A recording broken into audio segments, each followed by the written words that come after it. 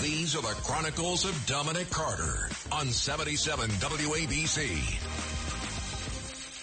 An advance man for the mayor of New York City, mugged at gunpoint, told the crooks, "You don't want to do this. I work for the mayor." Common sense says, someone works for the mayor. Maybe I should pass on this robbery because the police are going to work 300% overgear to make sure that the arrest is made. These two rocket scientists, the crooks, they did it anyway. So it's a show of utter contempt. They ignored the warning, with one man lifting his shirt to display the butt of a pistol tucked into his pants.